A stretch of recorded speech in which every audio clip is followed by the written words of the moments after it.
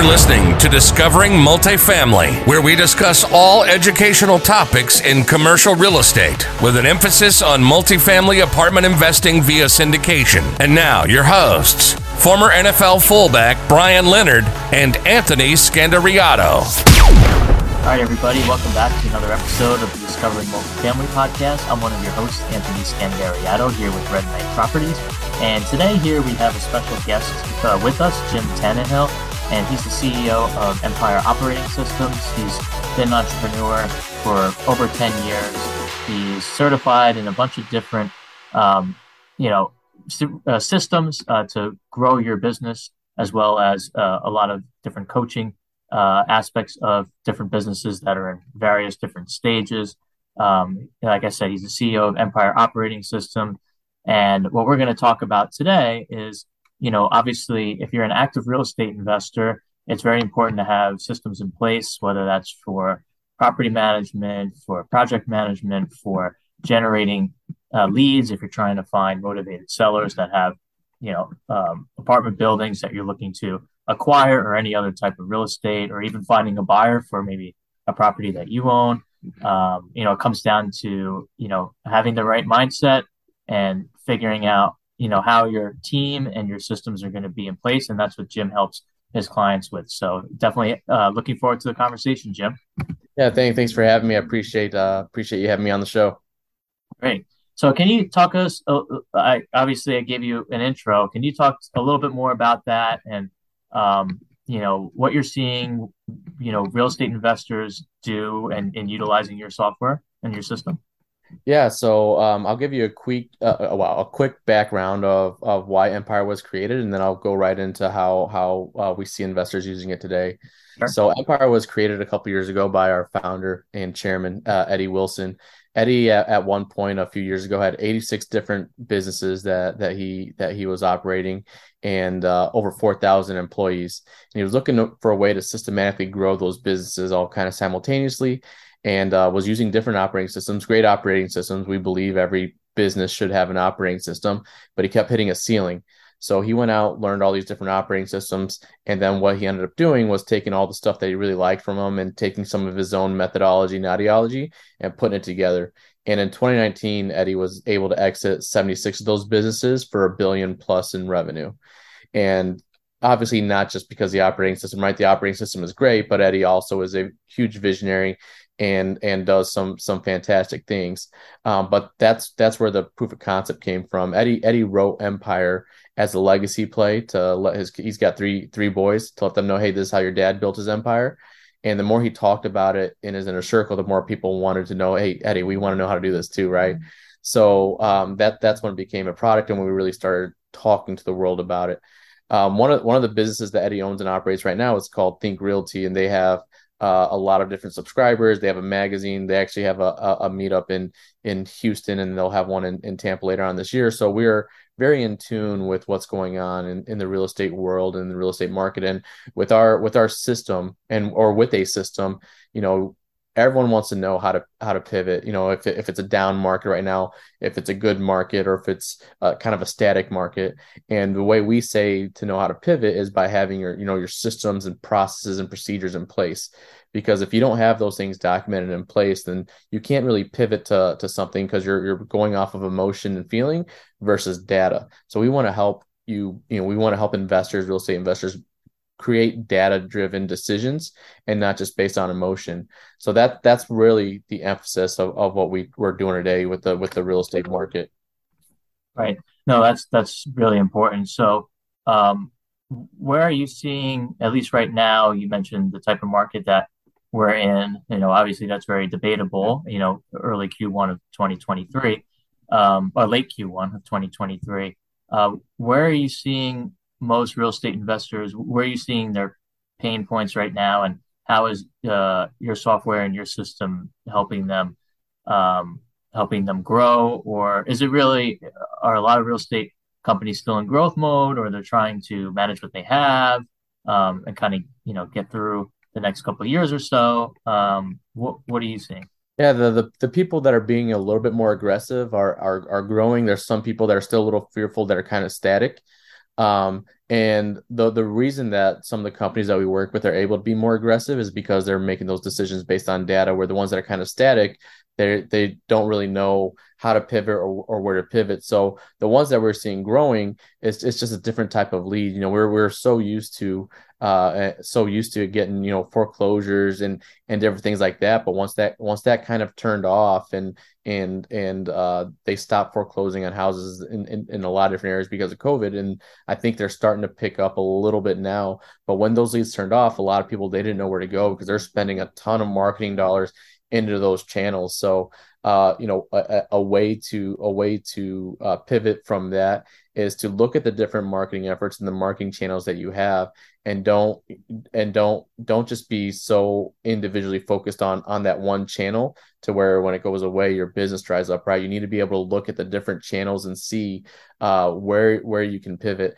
And the second thing, one of the biggest things that I've seen is when they're dispoing and the properties and getting them to retail buyers is buying down their interest rate points, being aggressive like that. People aren't still fully aware of the power that does and how that allows a retail buyer to purchase your property. So, looking at your leads and not getting stuck in just one channel and doubling down on that. Like, obviously, if you have a channel that's very successful, use it, but also understand that at some point, and we never know when that channel is going to dry up, to have different channels to use, and then look at some creative exit strategies on how there still can be a win-win for both you, the buyer, and if you have investors in on the deal. Yeah, that's awesome. And you definitely need a system to track all of the things you just mentioned. What about for someone in the startup phase of real estate in their real estate investing journey? How I'm sure they're trying to figure out, their team. And what would you recommend for someone starting out to, you know, whether it's to get, your systems in place from the start, or, because a lot of people don't have, their team really fully built out. So how would you kind of advise them on that from the beginning? Yeah, so we always say in startup mode, you want to have a predetermined amount of time, money, and resources allocated to your startup. Otherwise, you can get 10 years down the road and still continue with a startup that's not making money. So there's a couple things we really want you to be aware of. We want you to realize, like, your cash flow pro forma, build out a simple cash flow, like, this is how much it's going to cost, this is the amount of time I think it's going to be, and then kind of build your business off of that. It's really hard to get process and systems in place, especially when you're brand new, because you can build them out for ideal state, but you have no idea how it's actually going to work for you until you really get in it. So we don't want to spend a lot of time. We do want to spend some time thinking about how do I want to frame this conversation? How is it going to work? But then at the same point, like, you really need to just dive in and have those conversations and then start building out your process from there, because you have to have a little bit of a mess first before you can really dial in and build those things out. So I'd really just make sure that we understand we're playing the long game here. So we have a certain amount of time that we're able to allocate and say, hey, in 6 months, if it's 6 months, in 6 months, I want to have my first deal. I want to have these different resources and this energy. Otherwise, I'm going to have to relook at my strategy. And a lot of that comes down to what your cash flow is and to what you're able to actually do. So again, what we really emphasize is we want to make data-based decisions, and to have that, even to have those small points of data, to at least understand, like, this is where I'm at. These are the resources that I know that I have, whether they're free or whether they cost something. And by this time, I need to be making this amount. Otherwise, I need to relook at my strategy and see if I need to pivot and what else I need to do. So along with the software, obviously you do coaching. Are you kind of working hand in hand with the clients in both those respects to make sure, okay, you're on the system, but where are you today, and what are your KPIs moving forward, and how can you help them maintain or grow, or, like you said, in some cases, pivot? Yeah. Yeah. So we do work hand in hand with clients if they want it, if they need it. Our goal is, we don't want a business owner to be so dependent on a coach or someone, or someone in their business that stifles their growth, right? Everyone's going to need a coach or a mentor or someone at some point along their journey. Our goal is to be able to teach you our curriculum and our process and our system. And if you wanna lean on us, great. We have coaching that goes along with that. We have a fractional COO program. We have our own certification that will come in and you'll come in and we'll teach you for 2 days how to do this. And then if you want additional support, we're there. But our goal is for you to be able to be independent and run through our system and our curriculum without you having to need us at some point. That's our vision, because if you're in growth mode, if you're in scale mode, you can't wait 30, 60, 90 days for a coach to come in and to get your team caught up, especially if you're hiring, 5 to 10 people a month. You can't afford to wait that time for a coach to come in. So our ideal is to teach you, teach a man give a man a fish, you feed him for a day, teach him to fish, and you feed him for a lifetime. That's the concept that we try to bring forth. Like, we'll help you and give you that fish so that you can eat. But then our goal is to teach you how to fish, and then you be independent of us. Right. And how long does that usually take, especially for, let's say, a new real estate investor trying to grow out their business? And, when do you let the fish off the hook? Yeah, so and again, it's all dependent on how well you grasp and the team you hire, because the team you hire is very, very important to the success of the business, right? So usually a company is in startup mode for about a year, understanding where they're at, what their goals are, tweaking things, and then we get into, we talk about 5 phases. For us, we talk about 5 phases of business. So there's startup, perseverance, viability, scale, and succession.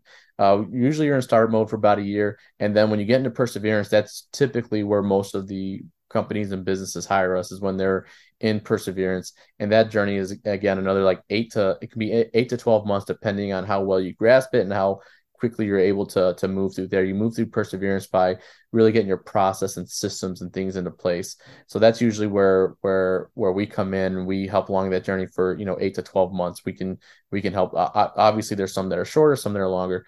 And then when you get into viability, like that's up to you. Viability should be the goal of every business. Every business should strive to get to viability and to be a successful business. Not everyone should go to scale. That's you only go to scale if you have a purpose and if you're willing to leverage all your time, money, and resources again.